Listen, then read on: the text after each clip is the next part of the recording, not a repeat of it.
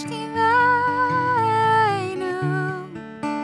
Adonai Eloheinu, Ashkiveinu, Leshalom. Let there be love and understanding among us. Let peace and friendship be our shelter from life's storms. Shalom, and welcome to Torah to the People, a podcast from Temple Israel in Memphis, Tennessee. I'm Rabbi Micah Greenstein. We hope you enjoy this selection of our sermons, classes, and conversations with inspiring people from across the Bluff City and around the world. Shalom and welcome to another episode of Torah to the People, a podcast from Temple Israel in Memphis, Tennessee. I'm so honored today to be joined by Susie Adler-Thorpe, who has done so much for this community and this city. Susie was a longtime political columnist for our local paper, The Commercial Appeal, and to this day is still a regular contributor to different outlets around town. She also has a communications consulting business, which she is the owner of. But for our purposes, Susie is the founding chair of our Temple Israel Museum and is the driving force behind our upcoming exhibit on Rabbi James A. Wax, his life and legacy here at our Temple Museum, which has been in the works for many, many years. So we're so honored to have Susie with us today. And she's going to talk a little bit about her life in the museum, but today we're mainly going to focus on this tremendous exhibit that Susie has really poured her life into. Susie, welcome to the podcast. We're so glad you're here. Thank you, Rabbi. It's a pleasure to be here, and it's a pleasure to be here on behalf of the Temple Israel Museum and its board of directors. So, Susie, what first drove you to work at the Temple Israel Museum or work towards the creation of the Temple Museum? And then could you talk a little bit about not only its founding, but what it has meant to you and to this temple ever since? Well, everything I've ever done for the museum has really been a labor of love, and here's why. Many years ago, I think it was in the early 1990s, Jimmy Jelinek, who was a former president of this congregation, invited me for lunch at a hamburger place in Midtown, and he proposed that I go back to my parents and ask if they would be willing to participate in opening a museum at Temple that would house their collection of Judaica, which was rather extensive. And I took the idea back to my parents that evening, and my father thought, well, maybe that's a possibility. So as I recall, he and Jimmy got together fairly often and brought principals from the temple together. And June 6, 1994, the museum was open. And also it houses not only the Herta and Justin H. Adler collection of Judaica, but it was also open based on the wonderful interest and generosity of Honey and Rudy Scheidt. So it's the museum has received accolades from museum professionals around the country, and we're very, very proud of it. And everything I do there is, in a way, carrying out the vision and the legacy of what my parents had hoped to provide. What a wonderful way to honor their memory, and also to really bolster our synagogue. First of all, our knowledge of our own history, Right. But also through your parents' collection, largely of Holocaust artifacts, the memory and the history of who we are as a people. I think that my father, who was a psychiatrist, by the way, for him, collecting Judaica was, in his small way, bringing the Jewish community back together again. And he was a Holocaust survivor, and as was my mother. And so the collection of Judaica was a passion for them. They were inveterate art collectors, but I think that their collection of Judaica emotionally meant the most to them. And it's a way of collecting and bringing together things that endure even when the people who owned them or used them or celebrated with them no longer, their time was cut short. That's right. I mean, each piece in there teaches us about the Jewish way of life. And part of the mission of the Temple Israel Museum is to teach. And so that's why we bring in every year one or two traveling exhibits that we have on the other side of the museum physically to feature exhibits that have meaning and purpose in the Jewish world. And so that brings us, I think, to what we're getting ready to talk about, and that's the exhibit that we're putting up. It is called Righteous Among Men, Rabbi James A. Wax, A Life Dedicated to Social Justice. So before we talk about that, I just think I'd be remiss if I didn't say that we are, as a synagogue, are so lucky to have this museum. Some synagogues, not many, but some have museums. Very few have ones on the caliber or quality as ours.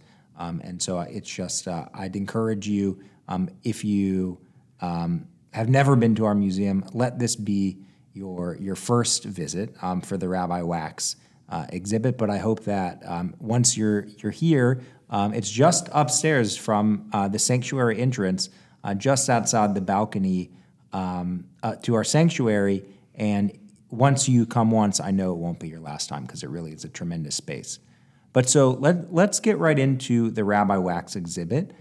You have dedicated the last 2 years plus of your life, so much of your personal and your professional time to this exhibit. Can you talk a little bit about how the idea to honor and to lift up the legacy of Rabbi Wax in this way, how did that idea come into being? Well, it's interesting. We were in the early stages of COVID, and the temple, of course, was shut down. And once the temple shuts, so does the museum. And so those of us who serve on the board of directors, and we have about, I think they're, off the top of my head, 14 members on the board of directors, and it's a wonderful board, by the way. We met over Zoom, and, we talked about, we knew that COVID would come to an end one day. We knew the temple would reopen, and we knew that the museum would reopen. What would we do for the first High Holy Day exhibit for the museum? And the exhibit we traditionally put up during the High Holy Days is really the big one for the year. And so this also happened, one of these discussions happened just about the time after George Floyd was murdered in Minneapolis. And so we had a discussion about that, and someone proposed that why don't we have an exhibit about social justice and its connection with Judaism. And so we talked about that. Everybody seemed to be pretty enthusiastic. We met on Zoom one or two more times about that. In the meantime, our president, Malin Mansbach, at the time, checked out different traveling exhibits. There really weren't any, as I recall, that we were enthused about. I think there was one, but it was way too expensive for us to rent. So it was a challenge. How do we have an exhibit about social justice? And, there are a couple of people on the board and my friends who I grew up with here in Memphis under Rabbi Wax, who was my rabbi at the time. And it dawned on us collectively, well, wait a minute. We have built exhibits here before, we being the museum, and why not highlight Rabbi Wax? Who was he? Here was a man who was born in a small town in Herculaneum, Missouri, whoever knows about that place. And how did he become a leader in the civil rights movement in this area of the country, and known among some of the great civil rights leaders of the time? And why not find out about Rabbi Wax? We've never really featured him before.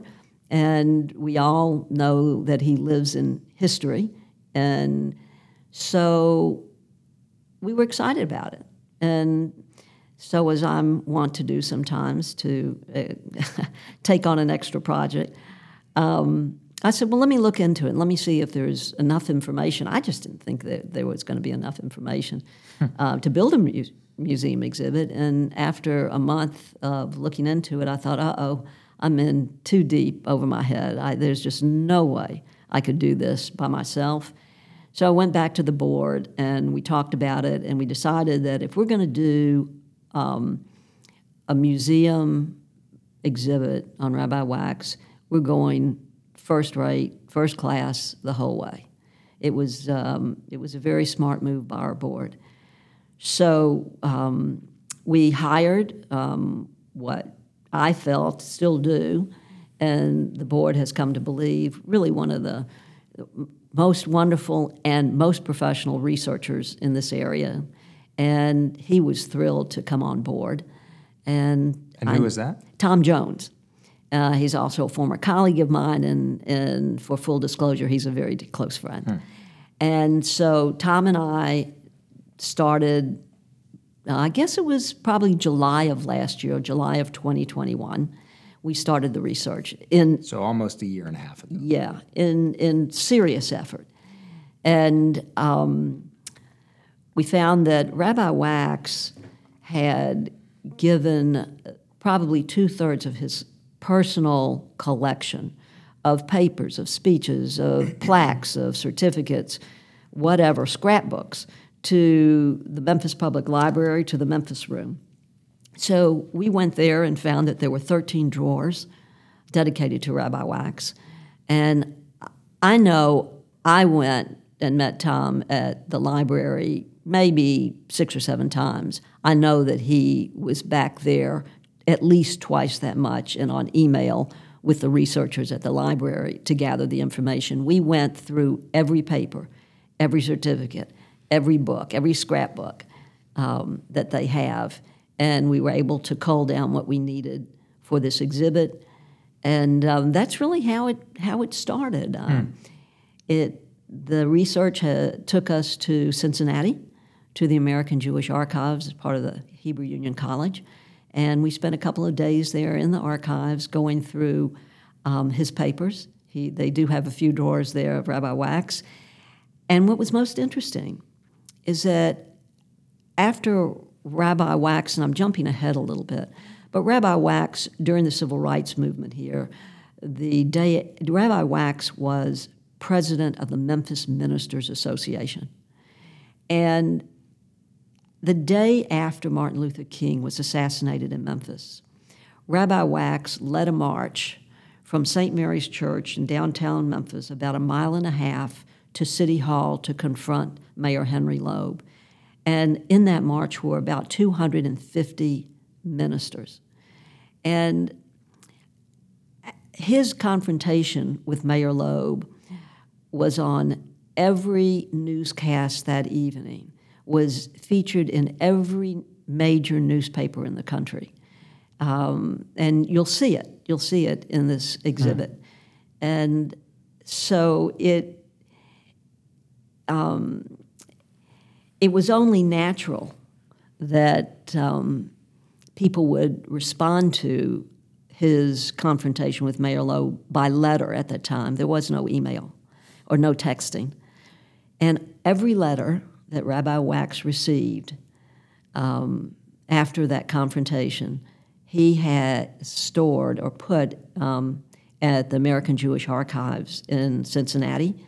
There are 121 letters in opposition, 81 letters in favor, and we read every single one of them. Some of them are very pleasant, and some of them are very, very shocking.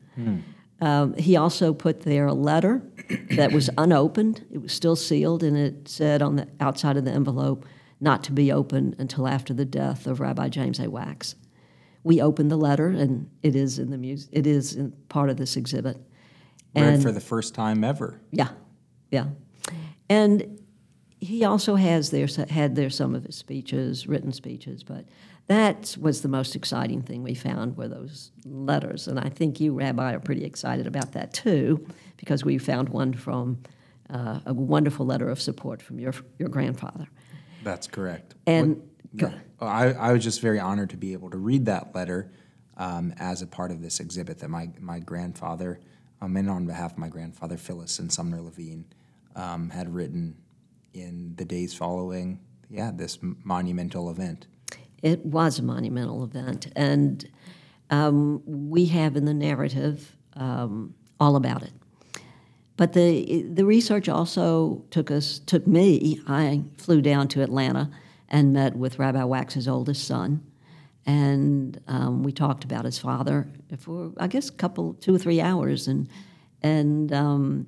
he gave me, actually let me pick out what we wanted to display in the exhibit, and he sent them all to me, and they will all of Rabbi Wax's personal possessions that are featured in the exhibit. He has given to Temple Israel, and they will remain in the Temple archives. So the exhibit is really basically a timeline of this really great rabbi who believed deeply in social justice. And the curiosity is, here was a man who was born in 1912 in a small mining town in Missouri, Herculaneum, Missouri. What do they mine there, do you know? I never asked, but I guess something. Yeah. They had a big smokestack, so it could have been coal. I really don't know. And his father and mother were immigrants from the Pale of Russia. They settled in Herculaneum. There's no record why. And he had a dry goods store there. So young James and his younger brother Leon worked in the dry goods store, and the post office was next door, so they would go over and talk to the neighbors, and became very friendly and very well known around town. And the young James grew into, as his teen years, he became apparently a really good orator and spoke a lot around town, and he spoke on several occasions in the Methodist Church in Herculaneum. And he went off to college and went to the Washington U. Go Bears. Huh? Go Bears. Go my Bears, alma mater as well. right. And but one thing I missed to tell you is that growing up in Herculaneum, he was the only Jewish family. There's a reason he spoke at the Methodist Church and not the synagogue. That's right. There was no synagogue. And he had no Jewish friends. He had never lived among Jews before. But he knew he was Jewish because his parents taught him so. And did they speak Yiddish in the home? Do you know? there is no evidence that they spoke Yiddish at home. But they would go to Temple in St. Louis on the High Holy Days. It's about 30 or 40 miles roughly. Today, driving back and forth from Memphis to St. Louis, when I was in college, you would always kind of pass by. It's just as you get outside of St. Louis, not far, but with modern highways. I don't know how long it took back then. Oh, it probably took hours, several hours at best. And when he was a student in WashU, he went with some friends to Temple. And he heard a rabbi named Ferdinand Isserman. And Rabbi Isserman challenged the youth to be good Jews and to believe in social justice. And that was the pillar they were to stand on. And we have in Rabbi Wax's memoirs that he remembers that he thought to himself, well, if this is what Judaism is about, it's for me. And so he wound up graduating from Southeast Missouri State because he had to go there because of the Depression and money was scarce. And from there, he made his way to the Hebrew Union College in Cincinnati. And I'm not going to reveal everything about it, but it's a fascinating journey how he got there. I will tell you that he did apply to go to the HUC to become a rabbi, and on his first application he was rejected. He just didn't know any Hebrew. But it didn't take him a year to become proficient in Hebrew, and the story of his life at the HUC is fascinating and where he went after that. And he ended up graduating at the very top of his class in Hebrew. That's correct. Which just goes to show the tremendous intellect. Yes. I just, before we move on, was just so struck by that image of Rabbi Isserman having such an influence on Rabbi Wax. I can speak from personal experience being so inspired by rabbis that I encountered as a child, who ultimately inspired me, at least in part, to want to be a rabbi. But at the very least, I don't think the goal of every rabbi is to inspire other people to be rabbis. That's a nice perk when that happens. But to inspire people to want to make the world a better place. And so when Rabbi, not at that point Rabbi Wax, but little James Wax was inspired by Rabbi Isserman, it's just a beautiful image to think about him in that moment, and then over the course of the next 5 decades, inspiring countless other people to want to make the world a better place. Just really a tremendous shalshelet, a tremendous chain of inspiration and of our tradition, just generation after generation striving to make the world a better place. I think that Rabbi Isserman had probably a good deal of influence on Rabbi Wax's future as a rabbi. There are no specific records about that, except Rabbi Wax was very impressed as a young man by Isserman and his belief in social justice, in what we call that prophetic call of helping the needy and those most vulnerable among us. Rabbi Wax was always, even as a kid, for the underdog, for the little guy, and he talks about that in his memoirs. But I think one of the real inspirations for Rabbi Wax to become a rabbi was the Methodist minister in Herculaneum. Interestingly enough, no one ever tried to convert Rabbi Wax to another religion. They encouraged him to stick with his own and to become a rabbi. And I think that's where it's interesting that so much of his influence came from Herculaneum and from those he grew up with who were not Jewish.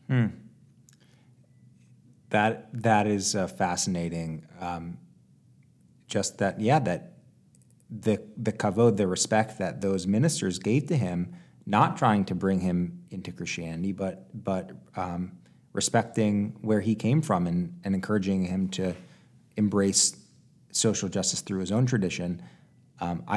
I read in the exhibit, you gave me a little sneak peek. I did. That he actually, before he ever knew he wanted to be a rabbi, he was still, of course, so motivated by social justice. He wanted to go into politics and to become governor of Missouri so that he could really, truly affect practical change. And this is a theme that we will come back to.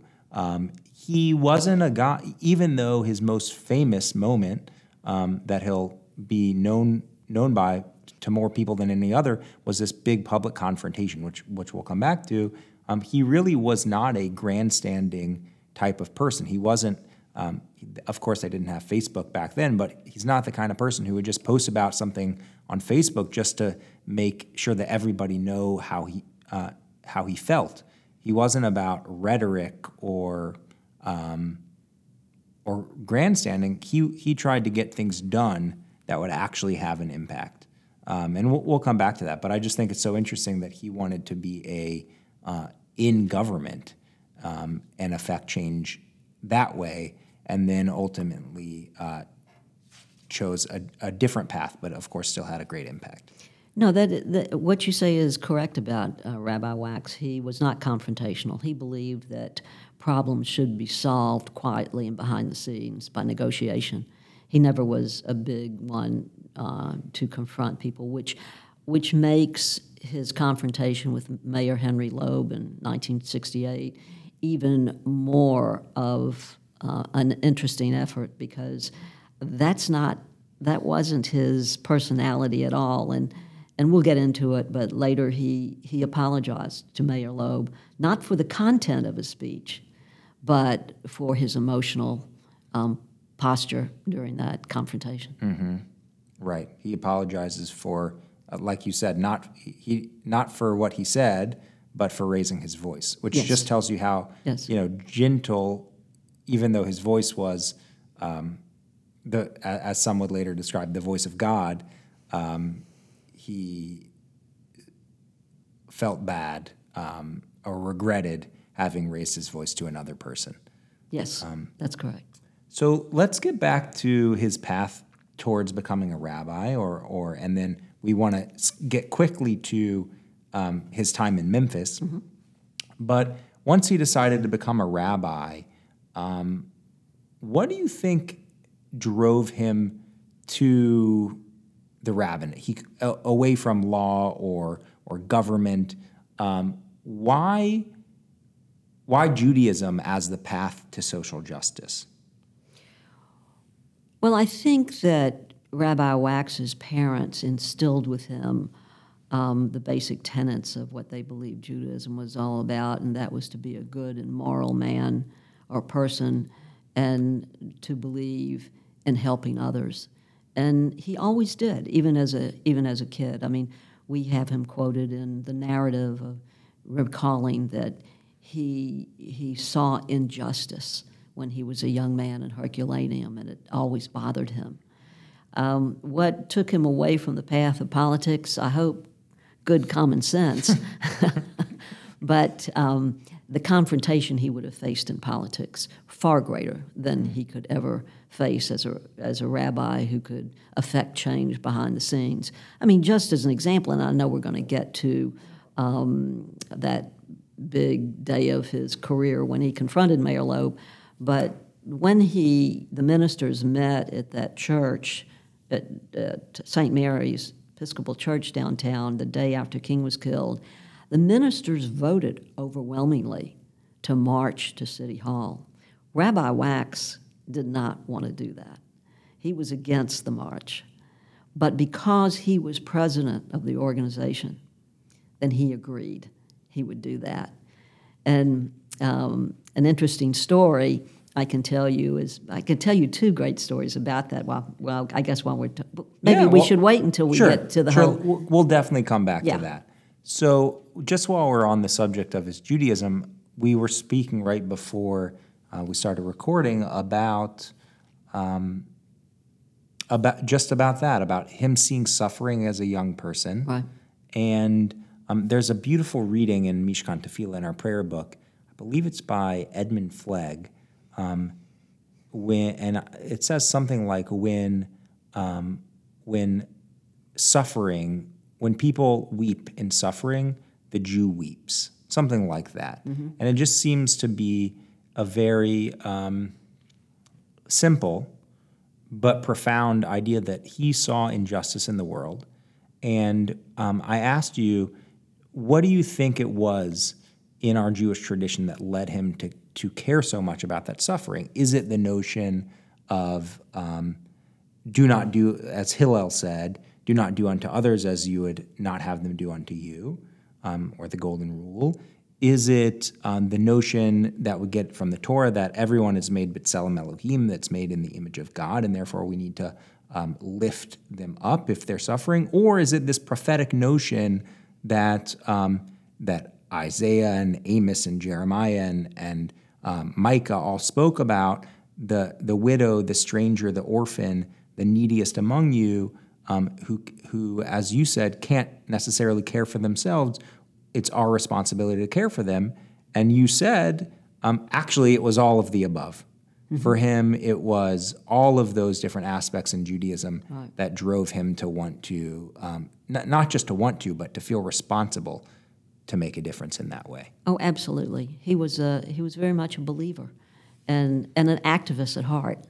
And I think I talked to his son, John, briefly about this. John was not really sure, but he said his dad was always for the little guy, always wanted to help the underdog. And, some people do, some people don't. Some people find an avenue to carry out that call, and I think Judaism provided Rabbi Wax with that avenue. And I think once he got to the HUC and studied it even more, it became more a part of his life than just a feeling. It became his passion, his career, his calling. And I think he was surrounded at the time by people who felt the same way. His idols at the HUC, his real idol was Rabbi Jacob Rader Marcus. He worshipped. And as a matter of fact, when he was finally accepted to the HUC, Rabbi Marcus said to him, "Well, Mr. Wax, how do you think you will like living at the Hebrew Union College?" And Rabbi Wax said to him, "Well, I've never lived among Jews before, but I think I might like it." So, and I think it was a whole new world for him. Remember that he had no real Jewish exposure, but what little he did have, plus the encouragement of his neighbors in Herculaneum, I think going to rabbinical school made a lot of sense to him, and it was a challenge. And I think when he got there, he made a lot of friends. He made one really close friend for the rest of his life, a Rabbi, Richard Hertz, and they were together forever. As I recall in the narrative, Rabbi Hertz said about Rabbi Wax, well, they met on the steps of the HUC, both in the same class, and he said, we had a lot in common. We admired the same people at the HUC. He said we put $5 together and bought a suit, and whoever had the date got to wear the suit. And they shared a lot of granddad. So, we I love that. try to make a human out of him, too. Yeah, and it's such a funny image to me growing up so many years later that you would wear a suit on a date. Yeah. But I love that.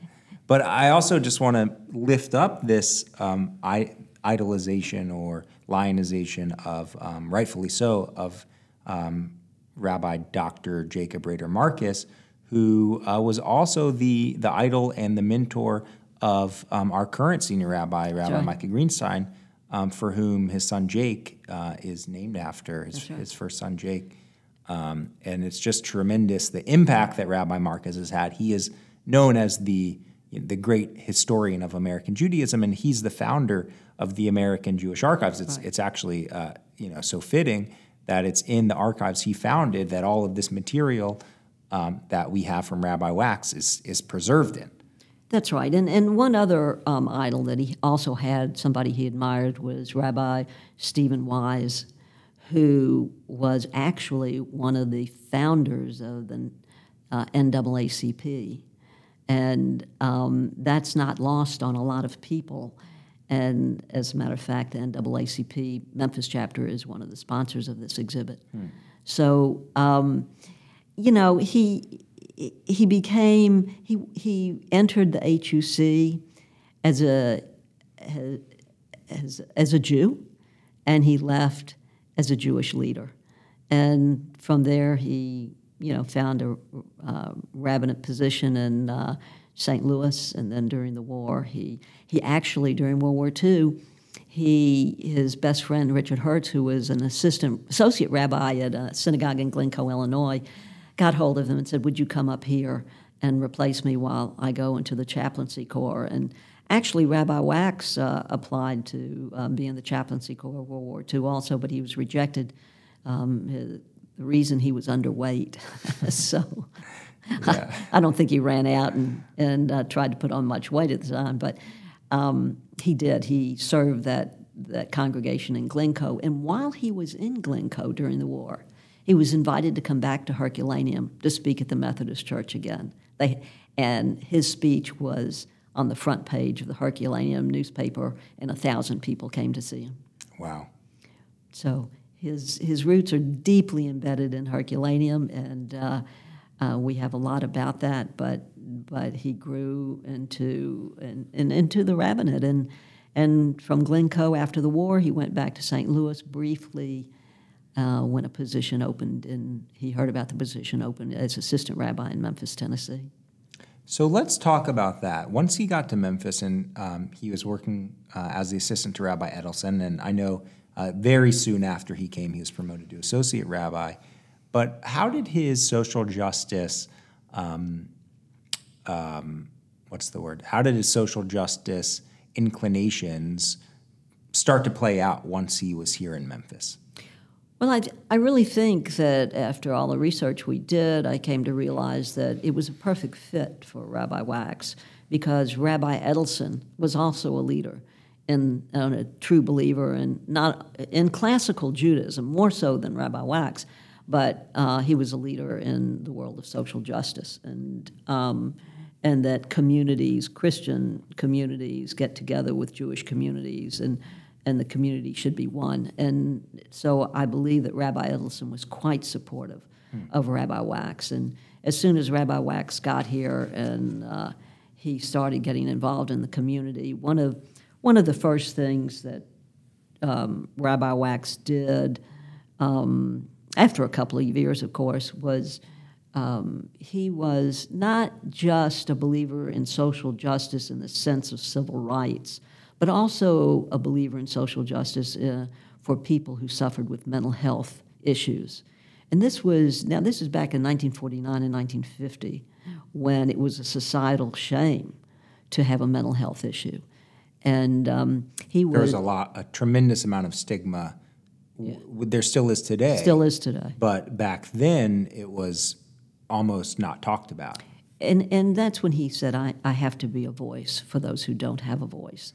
And the Tennessee Governor, Frank Clement, I think it was in 1953, appointed Rabbi Wax to the first Board of Trustees of the Tennessee Mental Health Association, and he was then reappointed by 5 governors over the next 25 years. So it was a cause in which he served and also brought to Tennessee mental health care that was not here without him and without his influence and quiet lobbying. Different programs were started solely, maybe not solely, but in large part due to his insistence and tireless effort. The only other real confrontation we could find outside of the one he had with Mayor Henry Loeb was during his service on the Mental Health Commission. He had a confrontation with Governor Ray Blanton over some patronage issues at the Western State Hospital in Bolivar, Tennessee, and that became a headline in all the newspapers at the time around the state of Tennessee, when basically Rabbi Wax basically told him he didn't know what he was doing.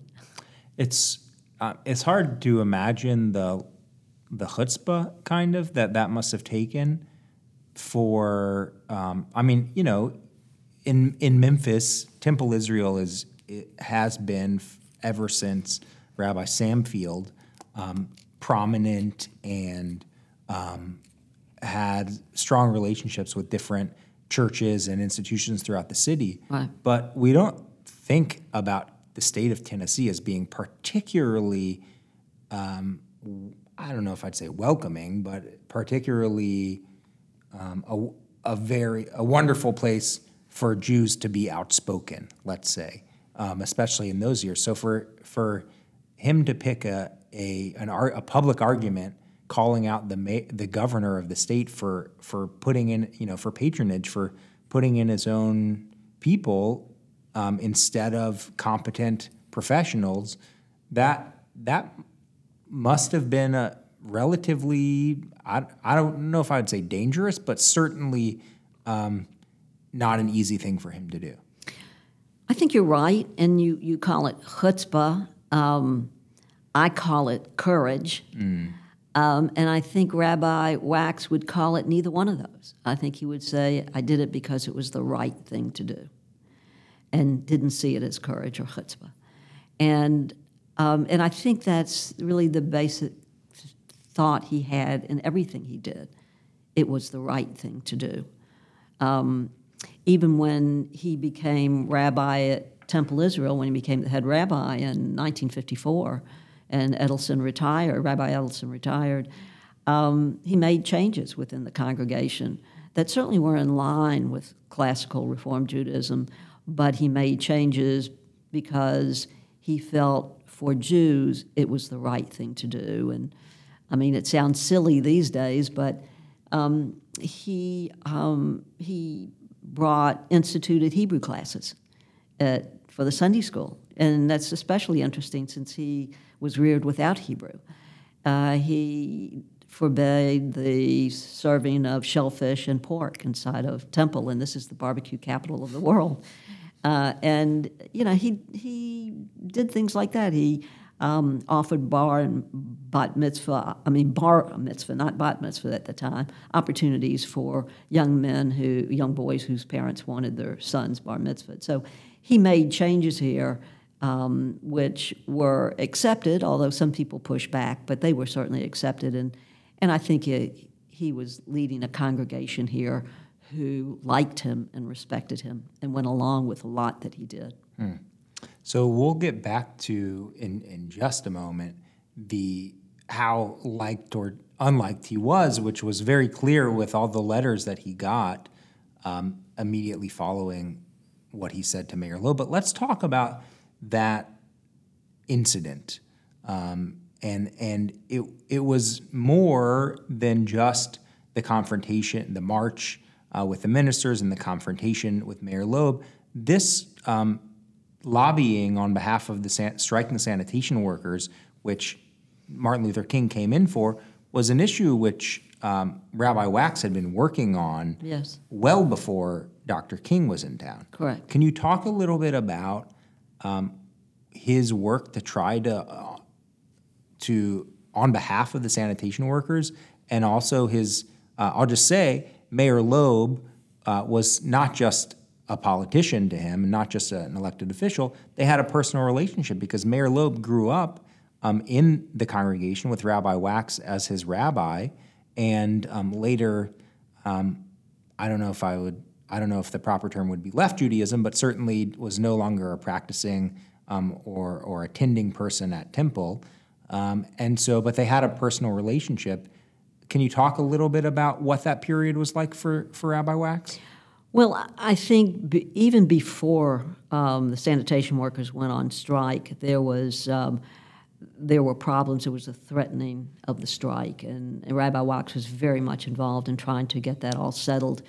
And this exhibit goes into that, explains in detail his participation in it with other people throughout the community. And they couldn't get Henry Loeb, the mayor, to budge on anything. And I believe the strike began. The strike was based on grievances that the sanitation workers had, safety at work, cleanliness at work, of course, pay and hours. But in February of 1968, 2 sanitation workers were killed on the trucks one day, and that was really 2 days later the strike began. And Mayor Loeb would not negotiate with the union, would not speak to them, he was obstinate about it. And no matter what Rabbi Wax did within the ministers' union, he couldn't get Henry Loeb to come around and negotiate and settle with the striking sanitation workers. And eventually, you know what happened.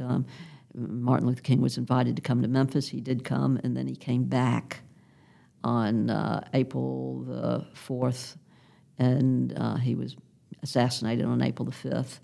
Rabbi Wax gave many speeches in support of civil rights and the right thing to do, and this congregation was very, very much aware of his position.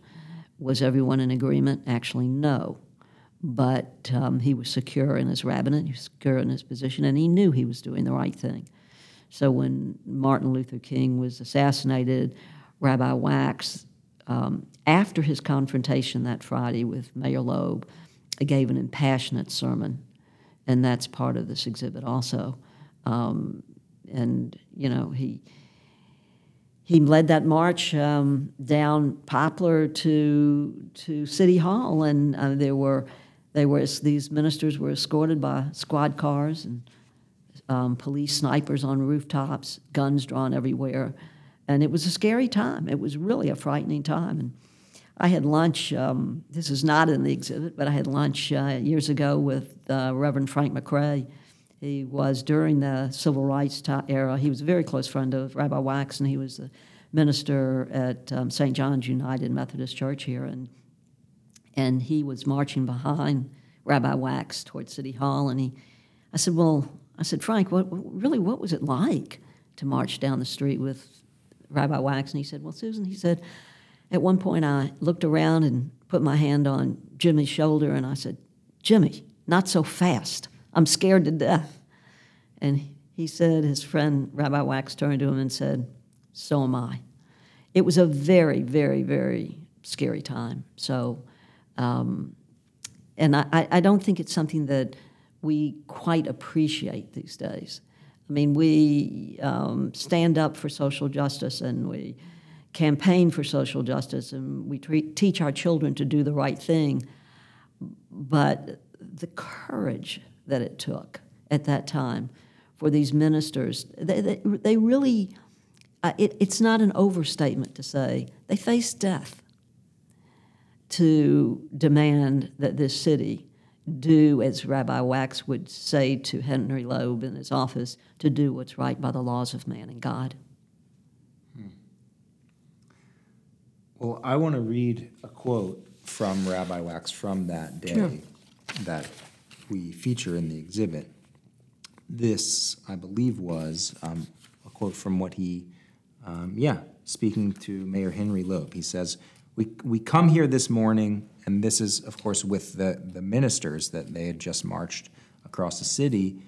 And before I read it, I just want to say I think you're totally right. Courage is the only word. Somebody who had been assassinated from a sniper in a window across the street just the day before. Here are hundreds of ministers marching through downtown Memphis with thousands of windows that they could have been shot from Right. at any time. Mm-hmm. It is just a bravery and courage that we should remember and honor to this day and forever. But this is what he said. We come here this morning with a great deal of sadness in our hearts, but also a great deal of anger, sir. What has happened in our city is the result of injustice and oppression and lack of human decency and concern, for human beings shall be ruled with justice and justice for all. I realize we live in a society of law and order. We must have laws. But I would remind you most respectfully, sir, there are laws that are greater than the laws of Memphis and Tennessee. The laws of God and the laws of God are not subject to any Gallup poll. Speak out in favor of humanity and human dignity for every person. Let us not hide behind legal technicalities. Let us not wrap ourselves up in slogans. Let us do the will of God for the good of the city. That's right. I remember as a freshman in college, I was in my dorm, and we were going to dinner on that evening of that day, and the television in the lobby was on, and the evening news, the CBS Evening News, which was led by a man named Walter Cronkite, which I'm sure anybody under 60 doesn't remember. And I saw my rabbi talking to the mayor of my hometown emotionally and with those words. And I remember standing there thinking to myself, wow, that's my rabbi. And wow, isn't he right? And I was actually in the state of Missouri, at the University of Missouri, in his honor, I guess. Great journalism program. Yeah, oh, absolutely. And so he did influence a lot of people, a lot of young people. And I think, as I've been researching this exhibit, thinking about his influence on me also. And but his words to Mayor Loeb, who, yes, you're right, he was a member of this congregation. He was confirmed in this congregation. But as Rabbi Danziger in one of the videos that we have says, that Henry Loeb was a member of our congregation during his first term as mayor, and a member of the church during his second term in office. They were friends, Mayor Loeb and Rabbi Wax. And as a matter of fact, if I recall, Mayor Loeb a day after the confrontation or 2 days later, called Rabbi Wax at home and said, I understand that you're getting threats, and I'm going to send the Memphis police to guard your home. And Rabbi Wax graciously refused. Why did he refuse? I don't think he wanted to call any more attention to his home where he lived, but I think that he felt that he would be okay, and that his wife would be okay. But it was a tough time. It was a very difficult time, and we also quote Rabbi Wax's widow, Helen Wax, in the narrative about what it was like at the time. But after that speech is when he got all those letters. And people have to realize that, once again, you didn't, you got phone calls with nasty comments, or phone calls and people hung up, or you got letters in the mail. And it's amazing that we have a record of all those letters. He kept them all. And I have to tell you, some of the letters of opposition came from members of this congregation, but most of the letters of opposition came from throughout the community and throughout the Mid-South. And the letters of support, quite a few came from this congregation and came from the faith community in Memphis and throughout the Mid-South. So he did face a lot of resistance. Yes. And he surely knew that he would. Standing up to the mayor, standing up for civil rights in the Deep South in the 1960s that week. Of course, he had been for many years before that, too.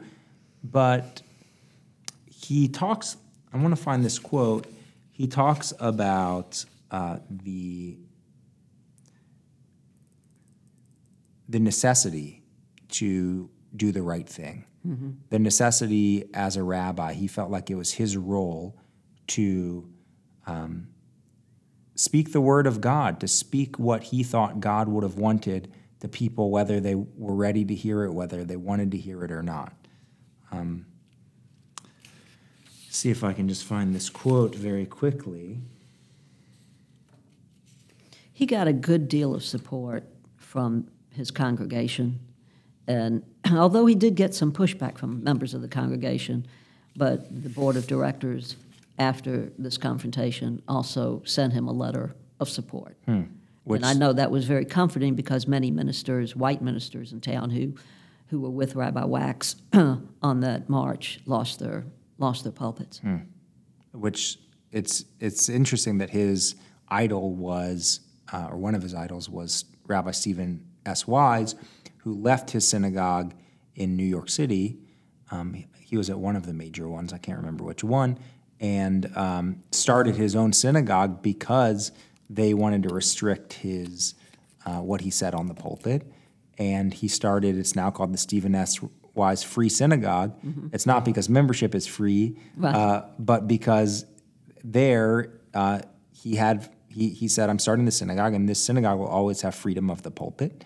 And now many synagogues around the country, and including you talk about in this exhibit, how Temple Israel has been so insistent on freedom of the pulpit as well for so many years. And it is heartening to know that the board of trustees in that moment reassured him. But I want to read this quote. When he was asked about his own legacy, he said, the most difficult part was to stand on the pulpit and say what you did not want to hear, the inner suffering of saying what was not popular. But the responsibility of the rabbi is to speak the word of God as he understood it. I've never enjoyed controversy. It was very difficult for me. But if a rabbi is true to his word, he must be involved in fighting racial prejudice and injustice and social oppression. He goes on a little bit, but he says, why I spoke what I did, why I did what I did, I felt like I was mandated by God.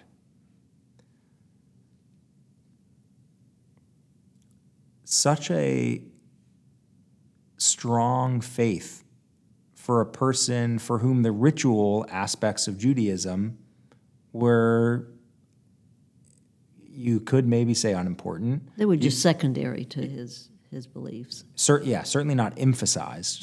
Secondary. That's a great way to put I it. think we write in the exhibit, I think it's, he believed in rights, R-I-G-H-T-S, over rights, R-I-T-E-S. And he did. I don't think he shortchanged Judaism, but looking back on it, his congregation and his students may not have been as well schooled in all the rituals of Judaism, but they certainly left his tutelage knowing the importance of social justice. So speaking of his students, people like you who were inspired by him, so many who it is actually just amazing to think about how people like you watching on their TV screens could have, all over the country, could have looked and said, here is a person who's standing up for what is right.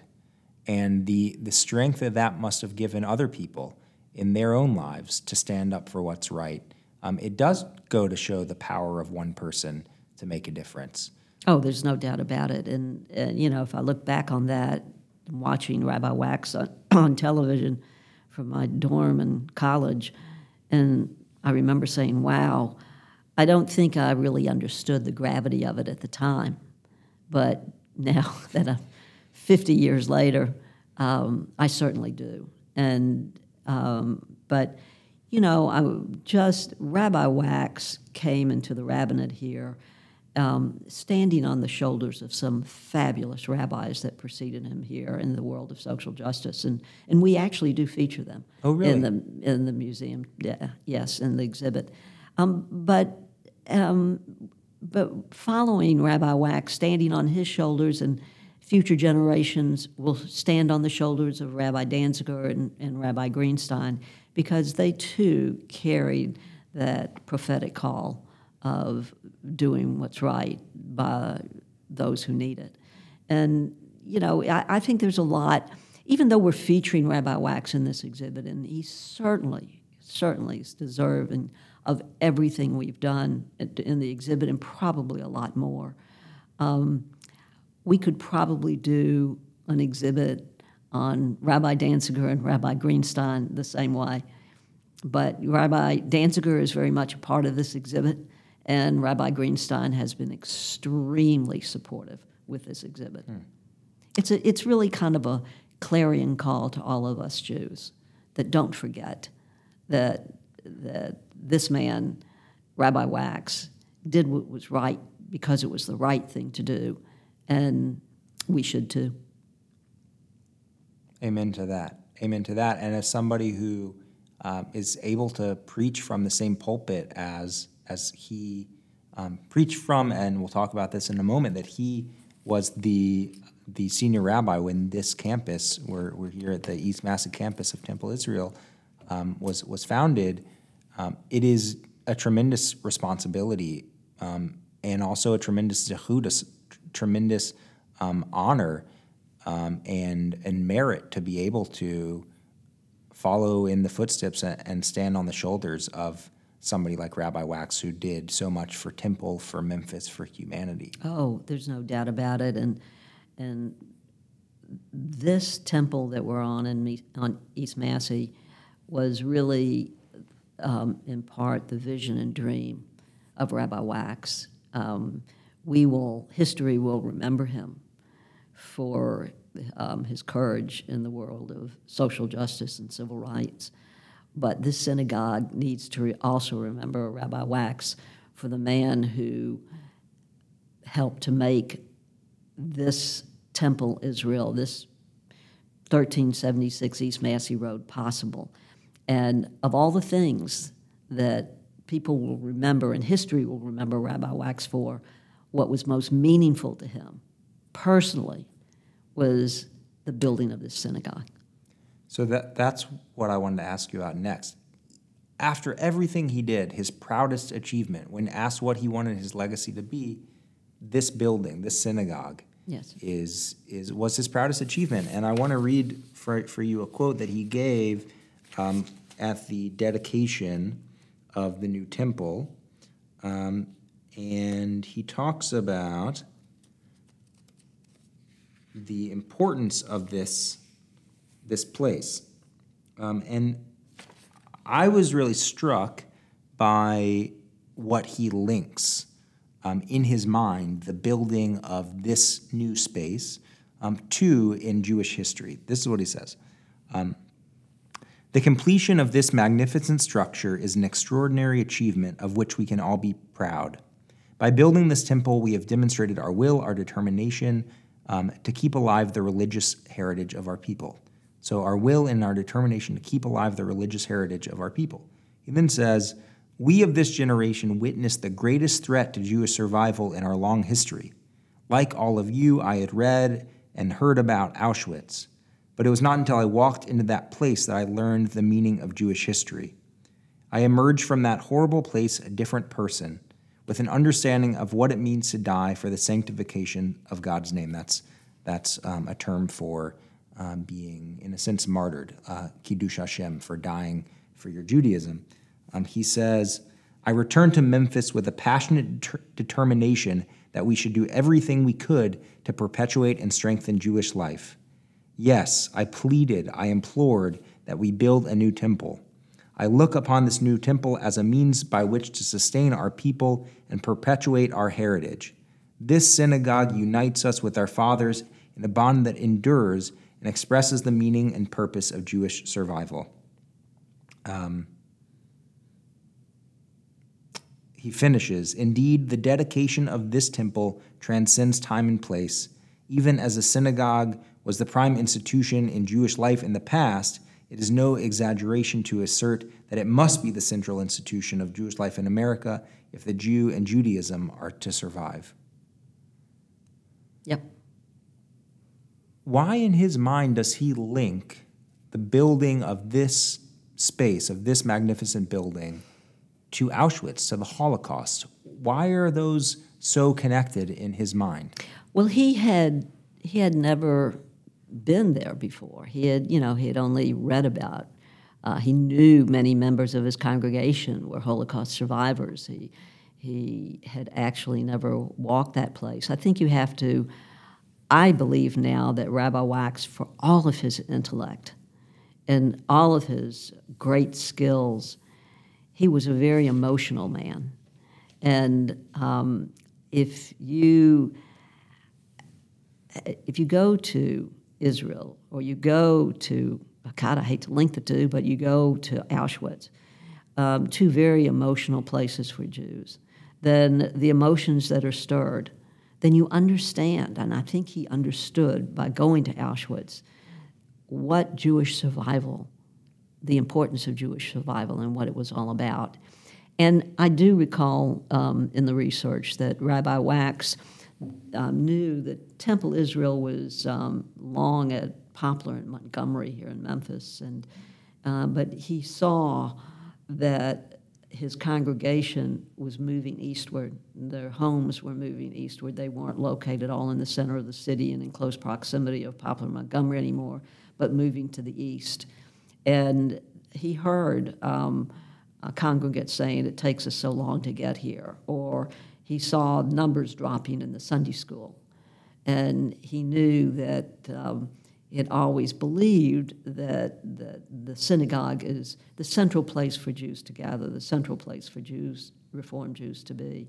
And I think combine that knowledge with the emotional impact that walking through Auschwitz, the death camp of Jews, was on him. I think he brought back here this great passion of really understanding why we needed a synagogue in the heart of the Jewish community here, and that was, I think that was a big part of his reason. And also, keep in mind, he had members of his congregation who agreed with him. He had some members who pushed against it and thought it was Wax's folly, but he proved him wrong. And his supporters helped him. They raised the money, and much of the fundraising was led by Temple congregant Abe Plow, who was a great philanthropist and benefactor of this temple. And he and S.L. Copal and Sam Cooper and many others got together and were able to mobilize the congregation to raise the money to buy the property out here and to build this magnificent edifice. You'll find, I guess you read a little bit in the narrative, but people who visit the exhibit will find out that this was not the first piece of property that Temple Israel bought out east. They bought another piece, which is located in the heart of East Memphis, and they sat on it for 10 years. But the wisdom of that was by sitting on it for 10 years, it increased in value. So the money that they were able to sell that piece of property for was used to buy this one way out east. It's kind of a very interesting story, especially a real estate transaction, and I think people might find that quite interesting. Yeah, it sure is. They bought it thinking that they could move soon, immediately, and then when the board or the congregation rejected it, they still own this property, and we write in the narrative, they bought it for around $100,000, right. Sold it 10 years later for $1 million, and that helped pay for this space on Massey, this 30-acre plot of land. For people who are interested in this topic, I just want to direct you to Judy Ringel's excellent book, Children of Israel, about the history of our congregation, which goes into a lot of the detail. She was the very first guest on Torah to the People, our podcast. So if you're interested in this particular bit of history about moving from Midtown, downtown to East Memphis, that's all in the book and in that podcast. And I want to give a shout out to Judy Ringel. Judy wrote, Tom Jones and I wrote the narrative to this exhibit, and you'll see it along the timeline. But Judy just was wonderful. She wrote the panel about all the former rabbis before Rabbi Wax and Harry Danziger and Rabbi Greenstein. And that's going to be part of the exhibit. Wonderful. Well, it is going back to this building and his vision for the Jewish future. I mean, it really truly was visionary to say if the Jewish people are going to continue, and particularly the Jewish people here in Memphis, that we as a Jewish house of worship, as a Jewish, the Hebrew word for synagogue is Beit Knesset, which doesn't mean house of worship or house of study, it means house of gathering. And for Temple Israel to remain relevant, to inspire the next generation of Jews, they needed to adapt.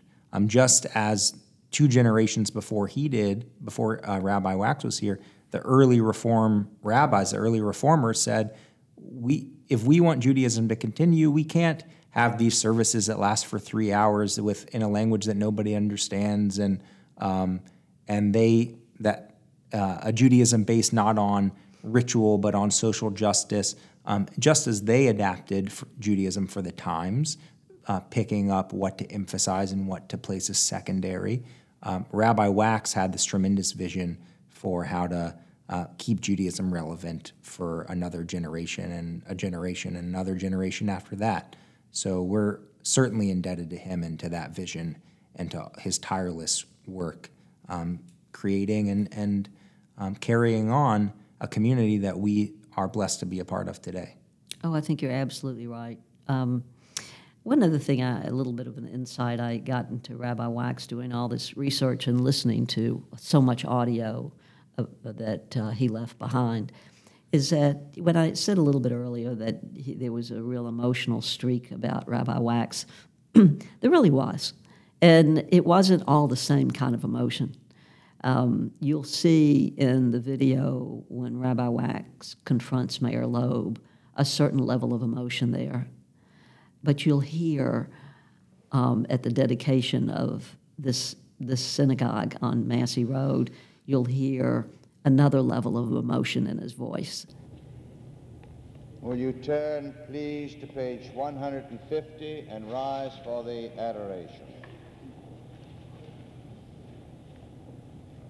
Let us adore the ever-living God, render praise unto him, who spread out the heavens and established the earth, whose glory is revealed in the heavens above, whose greatness is manifest throughout the world. He is our God, there is none else. We bow the head in reverence and worship the King of Kings, the Holy One, praised be He. V'anachnu kore'imu mishtachavim modim, lifnei melech malachei hamalokim, HaKadosh Baruch Hu.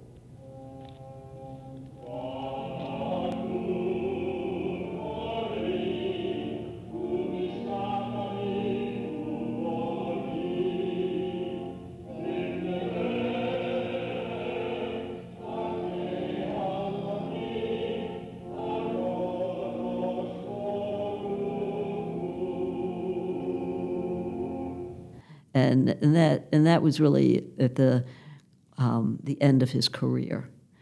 And so, you know, great men are very complex usually. And Rabbi Wax was a very complex man. But fundamentally, he was a man of good heart and great courage. And I think every congregant at this Temple Israel should be proud to know that they too, as we said earlier, stand on his shoulders. Well, I just want to thank you for gathering and curating and really bringing from idea to wonderful and beautiful creation this exhibit honoring this really exceptional man and rabbi.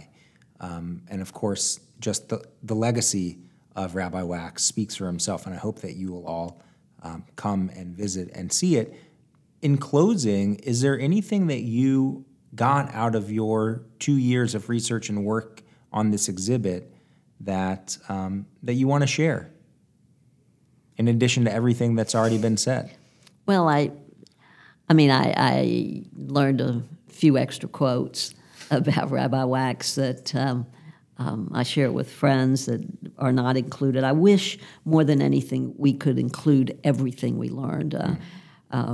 When Tom wrote the first draft of the narrative and sent it to me, I remember I picked up the phone and I said, for crying out loud, Tom, I ask you to write a museum exhibit, not War and Peace. And so we edited it down, and then we wrote it again, and we edited it down, and we finally got it to a more manageable place. But I think what we really like to do is eventually put the entire narrative, everything that was written and everything that was learned on the Temple Israel website eventually, so people can really dive in to learning as much about Rabbi Wax and his histories as possible. But we still have many members of this congregation who were not only Rabbi Wax's students, but were Rabbi Wax's friends. And I'm only hoping that they too will get a little peek inside of their friend and realize they knew he was a great guy, but really what a great man he was. And Rabbi. Well, we hope that this is just the beginning of this conversation and really, I don't know if I want to say renaissance, but just beginning of a recognition 50 years later of this tremendous person and legacy that he left. We hope to have more podcasts in this series, maybe with some of his friends and people that he knew well personally in those years. But that will all, it's all ancillary. It's all just gravy compared to the tremendous exhibit that you put together and your committee and your team put together. So we hope that you'll all come out to see it. It'll be open for at least a few months, probably longer. Longer, probably. And it will always be a part of Temple's history, and it will stay in our archives even if it's no longer up. But we encourage you to come as soon as you can to see it, to enjoy it, to tell your friends. It is really just a tremendous, tremendous project that you put together. Can I just say one Please, more word? please. Rabbi, thank you for giving us this opportunity to spread the word about the exhibit. It officially opens September 18th. We'll have a big reception from 3 to 5, and everybody is invited. But I also really, and I mean this sincerely, want to thank a few people. Please. Who helped make this exhibit possible. Not just, I think the Memphis Room at the Memphis Public Library the American Jewish Archives. I don't want to miss anybody, but and believe it or not, the Historical Society of Herculaneum, Missouri. There is such a thing. And, and also I want to thank Rabbi Greenstein for his interest, Rabbi Danziger for not only his interest, but he too, like Rabbi Greenstein, for the time he has dedicated to this exhibit. Everybody that we interviewed, and there are too many people to thank. And I want to thank Stacy Canales, the Temple Executive Director, and Scott Giles here at Temple. Everybody has lent a great helping hand.